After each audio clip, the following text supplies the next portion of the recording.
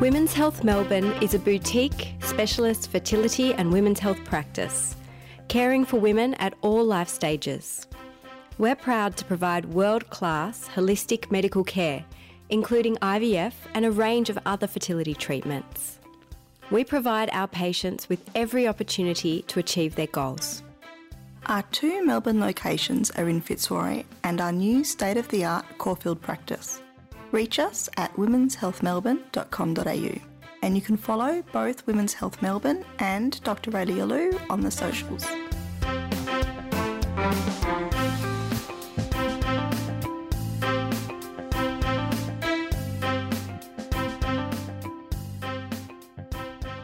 Welcome back, Georgia, to Knocked Up. Thanks, Geordie and Raelia. Thanks for having me back. I know we've had you on before, but I think it's important to explain again, what is a naturopath? Okay, great. A naturopath is a health practitioner trained to assess and support patients, and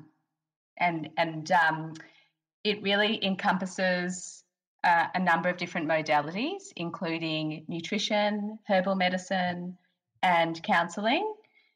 We are trained in a 4-year health science degree, and we make health assessments based on both clinical diagnosis as well as pathology and asking a lot of questions in consultation.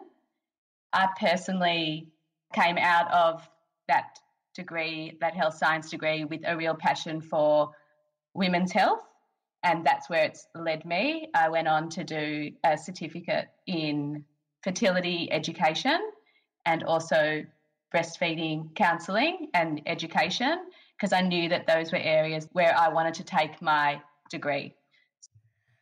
We're responding to a listener question about lockdown, which we're slowly coming out of, and how the stress of lockdown has affected our cycles. I'm not really sure where to start here. Do we talk about the effect stress can have on our bodies? Well, maybe we should start by talking about the menstrual cycle, just to give it some context. Yes. What is a menstrual cycle? So it should happen every 28 days. And how does it change normally? Well, not necessarily. I mean, that's an average. So the average woman will have a 28-day menstrual cycle, but when we look at any biological characteristics, not everyone is exactly average. So, for example, I'm bang on average for height for the average Australian woman, but if someone was a couple of centimetres taller than me or a couple of centimetres shorter than me, there wouldn't actually be necessarily anything wrong with that. There's variation in our populations in every biological thing, and periods are no different. So while you can say the average cycle is 28 days, some very healthy, very regular women might have a 26-day cycle, or a 30-day cycle, or a 32-day cycle. So there's a big variation in what is normal, and you may be normal but not average. But, a lot of textbook explanations and a lot of simplistic explanations that we find, particularly online, really are based on averages, and they may not necessarily convey accurate information to an individual. And I think that's really where coming in to see a health professional like Georgia or like myself, if you are confused about what's going on with your menstrual cycle, or particularly in my case, if you're finding that your menstrual cycle is not only out of the norm and out of the average, but way off kilter, then, we can work out maybe why that is and ways that we can think of to correct the situation based on your needs and your circumstances.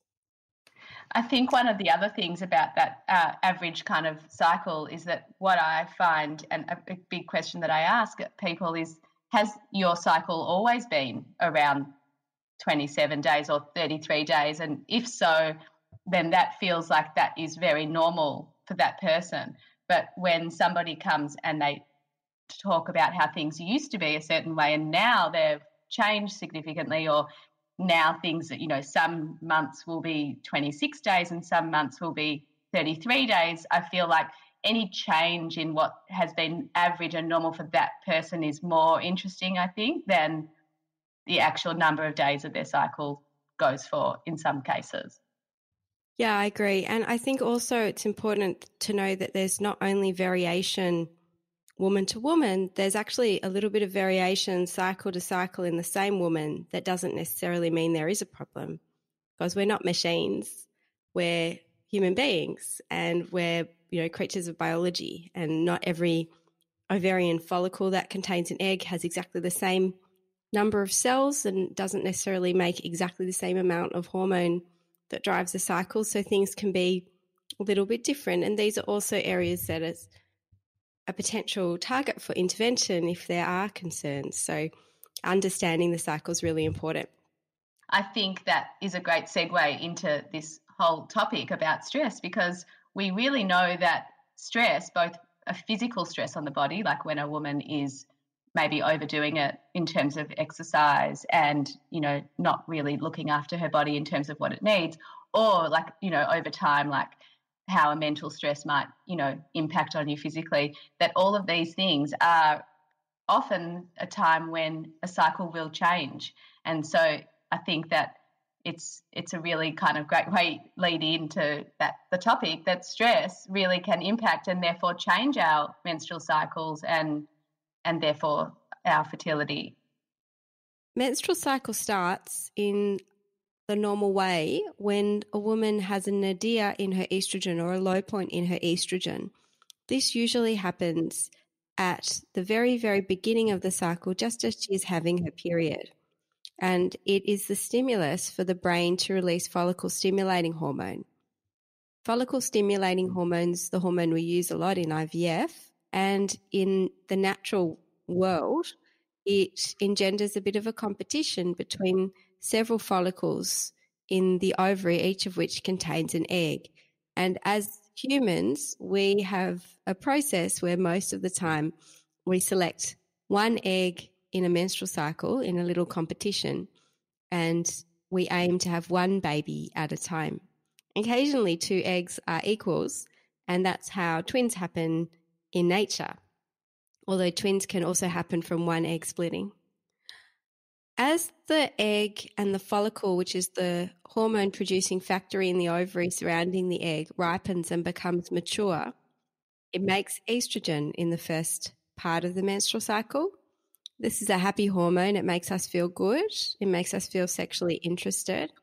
And in the uterus, it makes the lining grow and become cushiony and ready to receive potentially an embryo. It makes the cervical mucus fertile, so it makes it stretchy and sometimes described as egg whitey in nature. And it is a really important phase of the menstrual cycle that peaks at an estrogen level that's slightly different in every woman, but that peak in estrogen is what causes our brain to register that we're ready to ovulate.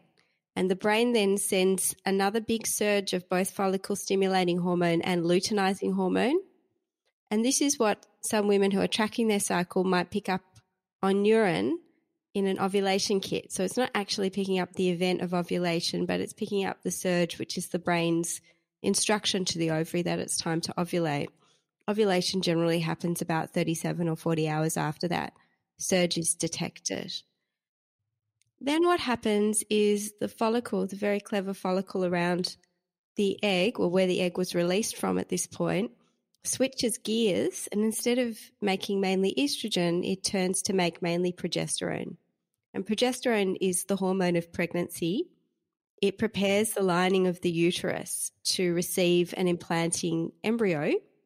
And it's very clever that the exact amount of progesterone needed to get the uterine lining ready is corresponding to the exact amount of time that it takes an embryo developing to travel down the fallopian tube and reach the womb. So nature is so clever, and it's a perfectly designed system when it goes right.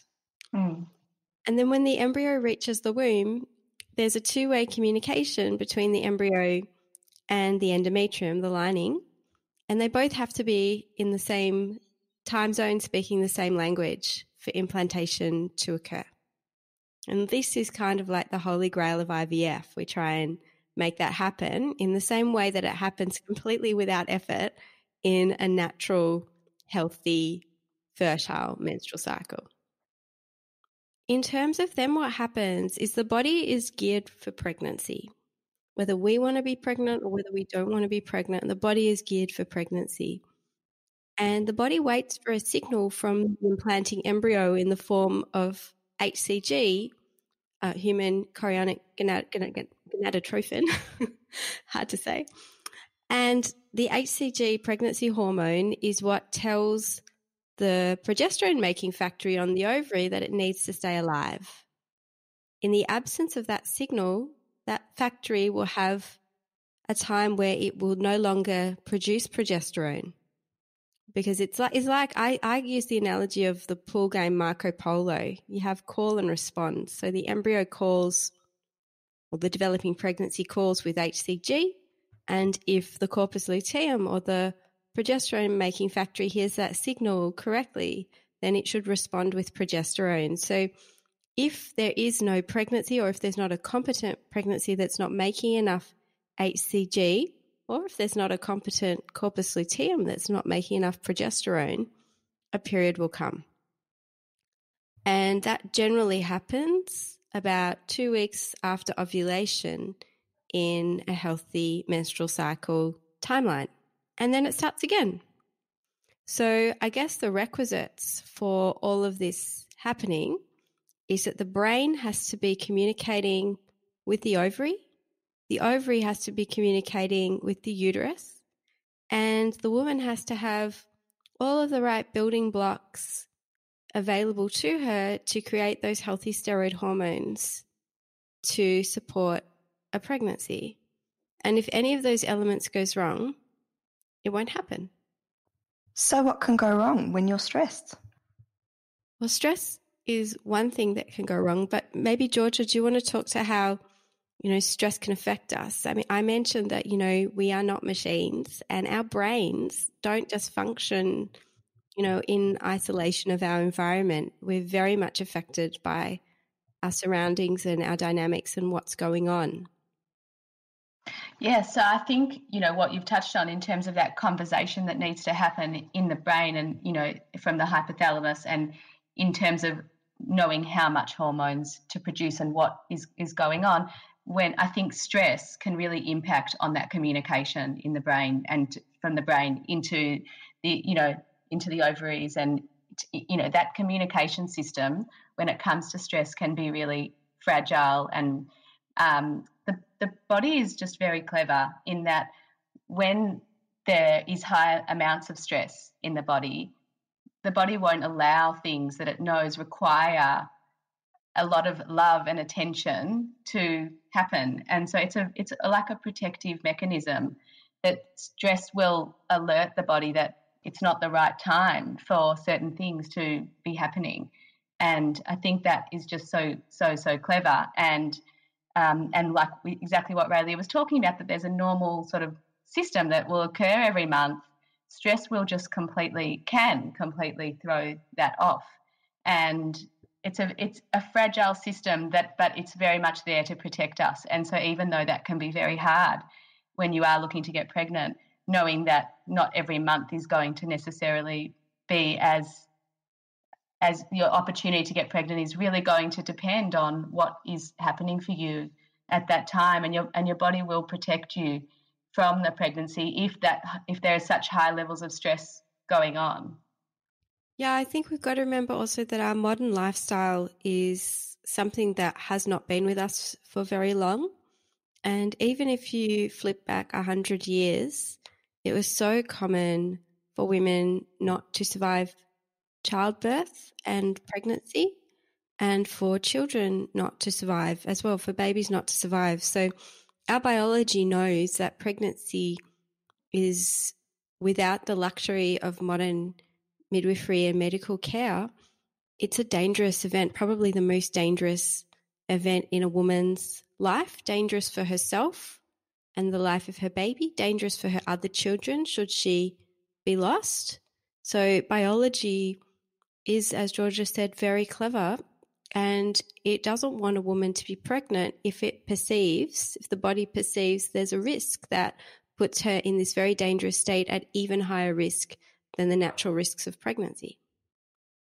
And I think we see that as early as, when the body is attempting to ovulate, and if things aren't right, our sex drive will be lower, that the hormones that we are normally and naturally will be coming around that time that might encourage somebody to have the desire to have a baby, that will even be compromised. So it can start, really the hormones when the systems are all in beautiful harmony will, entice you even at that time of the month.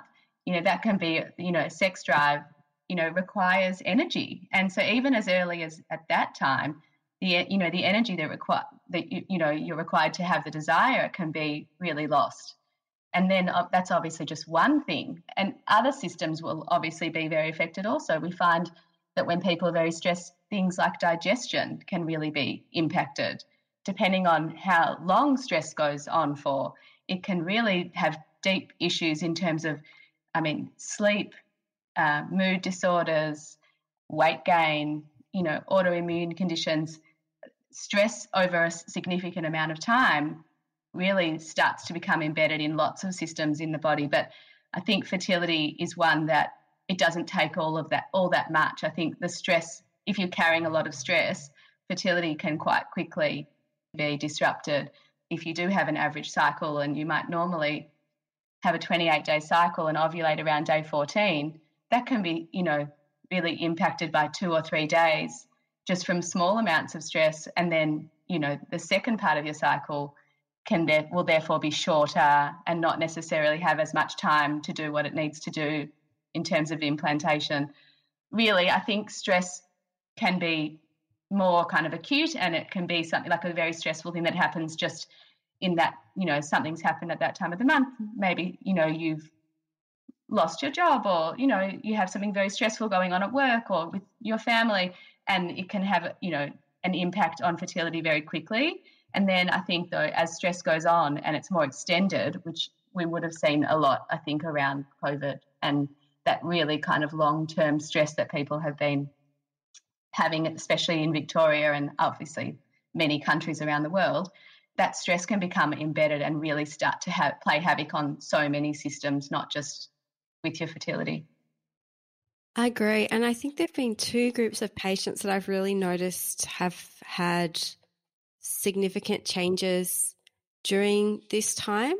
One group is the hypo group. So my patients who, for whatever reason, whether it's being very slim, being maybe some personality traits, being hyper anxious, sometimes there are some history of, particularly in adolescence, a eating disorder in the formative years as well, and also patients who have had a history in their teenage years, particularly of being an elite athlete.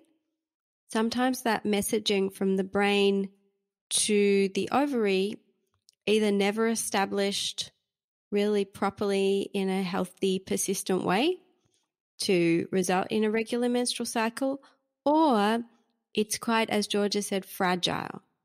So when you already have a fragile system, adding stress, whether that is the stress of infertility or whether it's the stress of coronavirus restrictions, can push you over the edge if you're teetering on a very delicate balance.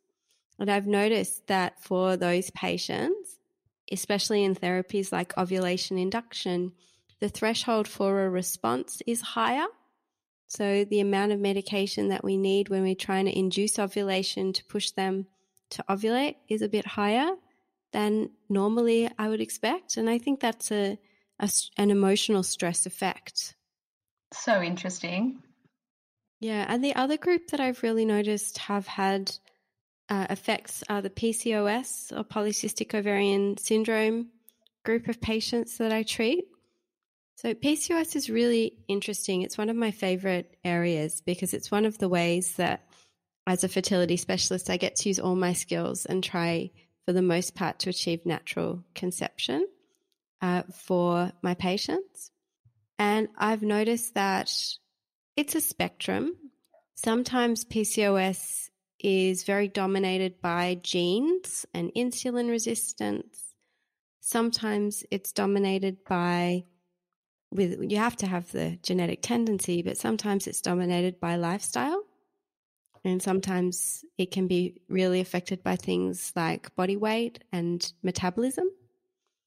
So there are different people who are really affected in different ways. But I've noticed that for my PCO patients, this lockdown has also been associated, unfortunately, against everybody's will, really, with a reduced ability to exercise.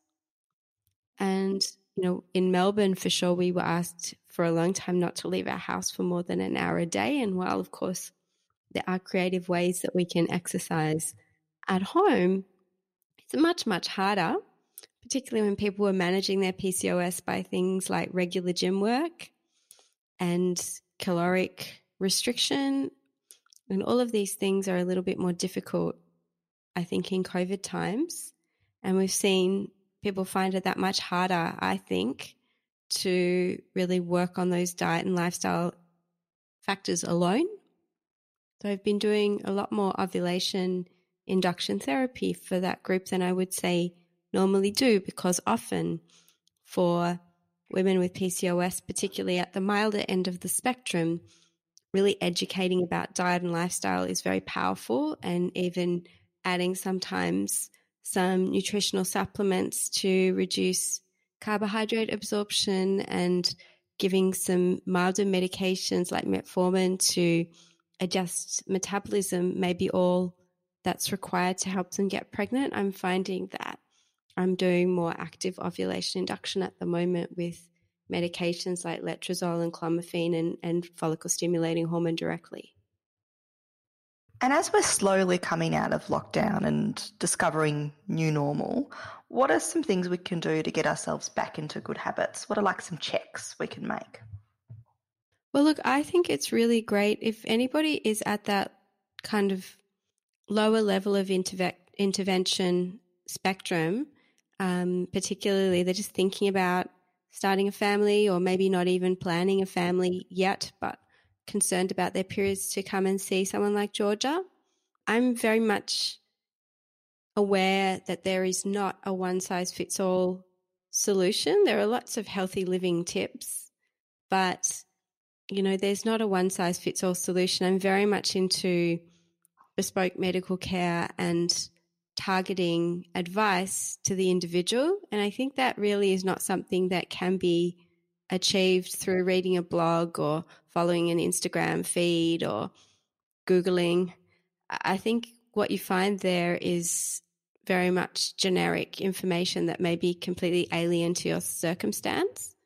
So I think meeting with someone like Georgia and having a really holistic lifestyle and health review is really great, and that's a fantastic place to start. Some people do need medical help, and there are lots of problems that we haven't really talked about that can cause dramatic menstrual cycle irregularity. Sometimes there are underlying reasons why someone cannot get pregnant that won't be found out unless we do a whole lot of tests. And I think that's a really lovely way where we interface actually in our clinic, because as the medical specialist, I can organise all those tests and investigations. And someone like Georgia can help work on aspects of health holistically, both for male and female, to optimise the chance of pregnancy in that context, but also just to optimise menstrual health and holistic health for a woman if she's not trying to get pregnant. I think that is really a really, really key point, because when somebody comes to me and they've already have had testing done and I'm able to see, any blood testing or ultrasound results, and really kind of understand that through Raylia's investigations, what really is going on. I still ask a lot of questions and really want to understand how that diagnosis has impacted that person, because we don't all respond in the same way to the same conditions, but really being able to understand, based on medical investigation, what is going on internally makes my job a lot easier, takes the guessing work out of it, because even though I always ask, many, many questions, having that sort of diagnosis is just another really very transparent information. The accuracy then with what herbs to give, what nutrients might help them, how we can help that communication that's going on between the brain and the ovary. We know that there are certain herbs that will help with that communication, bring that communication back. Even nutrients, things like zinc can really, help with that regulation of that conversation that's going on. So it's not to say that we always need to have investigations. In many cases, can just be about optimizing the diet, about helping with stress levels. Things aren't always complicated. There are many, many women who obviously will not struggle to get pregnant and will not have a difficult time, and that they may just need to adjust a few little things to get their ovulation back on track, to have a regular cycle. But in cases where things are more complicated, it is absolutely necessary and fantastic for me to be able to read the sort of reports about what investigations have said about that person. Another group I think that are suffering a lot, Georgia, that is an interest area of yours more so than mine. Obviously I'm interested, but it's not something I deal with in my day-to-day work, is new mums in this isolation. Being a new mum is quite isolating in the first place when you've got a newborn baby and you're at home with your baby. But I think in the context of this prolonged isolation and being worried about babies going into the community and not having the support of other mums, that can probably be a very isolating experience.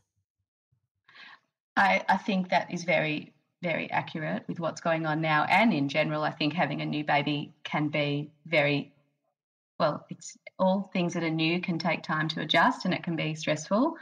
But I also think pregnancy is very depleting on women. Birth, can be extremely depleting depending on the sort of birth that you have and how much blood you've lost, and, if you've had surgery.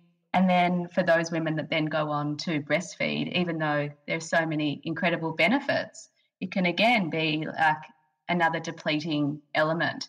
And so there is so much that can be done in terms of nutrition, stress support, emotional support, even just really good sort of sleep routines, knowing how to have people be able to support you, and being able to just really look after yourself, even though we know as mothers that is a very challenging thing. It's not an easy thing. Finding ways and tools to help to, boost our energy, to help with sleep, to help with stress levels, even to help with milk supply. There are so many things that we can do to help with stress around this time.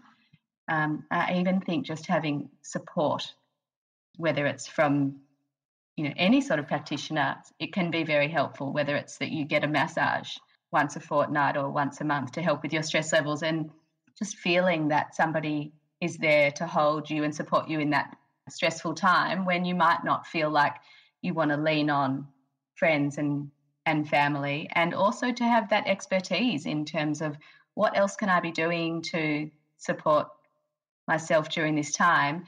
And then, as we know, a lot of women will go on to have another baby, and so helping to make sure that they get their health, and their nutrient levels and everything, and obviously at that point having ovulation return and getting their cycles back on track.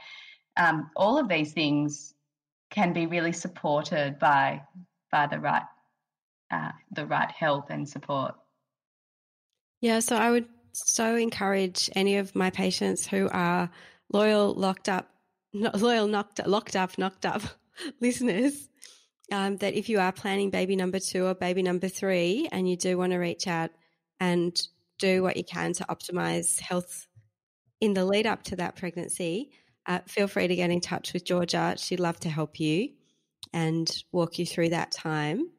And as a mum who did experience difficulties breastfeeding, particularly my first baby, I think, it's invaluable to have a trusted source of advice and support there. There's so much information.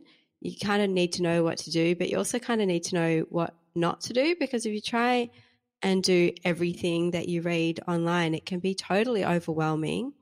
And some of the advice is good and some of the advice is, probably unwarranted. So having that professional support one-on-one is, I think, invaluable. I think what we have access to online, and, even though there is so many amazing things about it, that in itself can cause so much stress, no matter what topic we're talking about and what you're what you're looking at. I just think it's so important, if you do like to look at information online, is actually finding the right voice and the right person, and not just sort of reading clicking on anything that comes up, but looking at people who are very, educated, and really being selective with who you choose to follow and read about, because I just find that in itself just can be extremely stressful. I totally agree. I think if you ask me a key difference in my practice now to even 5 or 6 years ago, I would say that in my practice 5 or 6 years ago, there's always been stress around fertility, but patients used to stress about their situation and what was happening to them. Now, I think in addition to that, patients are stressing about things that are completely unrelated to their situation. So it's not just dealing with their circumstances and the conditions that we're managing, it's also dealing with their perceptions of conditions that they absolutely don't have, but that their friend or their neighbour has had, or that their Facebook group friend has had. And it's really overwhelming, I think, for patients. I certainly get asked more and more in consultations about things that my patients have read about online, as opposed to things that are actually pertinent to their situation. So I don't really know how to deal with that other than just reassure in the individual circumstance. But I think it also does engender a little bit of, I guess, concern. If a patient's read about something on the line and their doctor hasn't talked about it, it's probably because it's not relevant to that patient's circumstances, as opposed to their doctor not being aware of it. And I think it's symptomatic maybe of a lack of trust in medical professionals, which is something that's been, a huge swing. I think people used to just, and I still have patients like this, by the way, who say, oh, anything you say, doctor, you just say what to do and I'll do it. But I think that probably used to be the norm as opposed to the exception. I think now it's pretty much the exception. And now people are, I think, very critical, which is good, but it is really hard to have the knowledge to really understand, I think, these issues deeply, and a superficial understanding can be a real misunderstanding. The other thing I would say, particularly in fertility medicine, is science moves quickly, and there are certain things that we used to think might have been a good idea 10, 15 years ago that still have a shadow or a ghost or a residue in the popular media, but actually have been proved, unfortunately, not to be so effective. So there are therapies I find that patients come and talk to me about, which I know don't work, but that they have read online and been interested in. An example of that is endometrial scratch, for example, which it used to be thought that causing trauma to the lining of the uterus in a uterus where there had been some implantation concerns might be helpful. It's been robustly proved that that's not the case through huge scientific studies, but I still have patients asking for it. It's one of those things that, even though from a medical perspective it's gone completely out of fashion, it is something patients still read about online. I think also in terms of reading online, that is something we're doing a lot of in lockdown and in the coronavirus space. That's what's so great about things like this podcast, really, is that, we know that even 20, 30 years ago, you didn't have medical doctors who have expertise in an area doing something like this. So maybe you would go and kind of find information from somewhere, from a neighbour, from wherever. But I feel like that's why being selective with what you choose is important. But like, people are so, I think, very lucky, like whether it's this podcast or another, I think having a medical expert sharing their years of knowledge is that's a great choice when it comes to all of the information out there. It's a really great choice to go to, somebody, in the country that you live in who, has, expert qualifications, and be able to, that's a very trusted source that is free and available for people to be able to just listen to or read. And I think that we're very lucky to be able to have that, but it's available. There are great sources of information available for free for people. It's just about being really selective with what you choose to listen to, and taking information from people who really know what they're talking about. It's almost like going back to year 12 when we had to learn about which sources of information were to be trusted and which ones not. And that's the same now, is where do you get your information from? I know it's really important that you see someone specifically for your conditions who's aware of what you're going through. For the sake of people who can't get in with someone straight away and because of restrictions, what are some good steps that you can take to get started? Yeah, I would never sort of recommend, herbs, just generalised herbs. I think it's really important to get specific information for whatever is going on for you. But I definitely think nutrition and diet is an excellent, excellent starting place for everyone. We've spoken before about taking away the plastics, eating food that is, that what you're eating, lots of vegetables, lots of fruit, good quality proteins, whether it's eggs or chicken, fish, lots of nuts, whole grains, really like knowing what you're eating and taking away kind of that idea of being too obsessed with specific sort of things, but rather focusing on just whole foods and really looking after yourself in terms of, making sure that you're drinking a lot of water. The body needs a lot of water. So making sure that you're having, good quality nutrition, lots of water, healthy fats. We know that saturated fats, are not as healthy for us as things like olive oil, even using butter, which is just a natural food source, over, using things that have been highly processed. All of these things, just getting back to basics, can be just a very, very good starting place. And I think obviously when it comes to somebody who has, like what Raelia was talking about, something like PCOS, those things are not necessarily going to be enough to help transform somebody's diet in a way that it, might need to get their blood sugar levels down, and they may need more specific herbal medicine to help improve their ovulation and cycle regularity. But I think if we just look at getting back to basics and really supporting our body in terms of healthy whole food, nutrition, I think that is a really, really great place to start. And I think sleep cannot be underestimated. I think turning off screens earlier than what you are in order to be able to wind down at nighttime and go to sleep without having to, lie in bed awake, or people, getting that second wind and often like staying up and going again and keeping on working late at night. But really, I think if we get even basic things like just having an excellent sleep routine, all of these things which seem so basic can have a huge impact on every system, and of course that means on your fertility and reproductive system also. And I think those basic things need to be looked at as the really core building blocks for getting your fertility and reproductive system healthy and on track. Thank you, Georgia and Raelia, for today's conversation. hopefully not much lockdown left, but it's good to know that there's plenty of resources out there to support us as we come out of it and experience different stress. And we'll put links to resources in the show notes.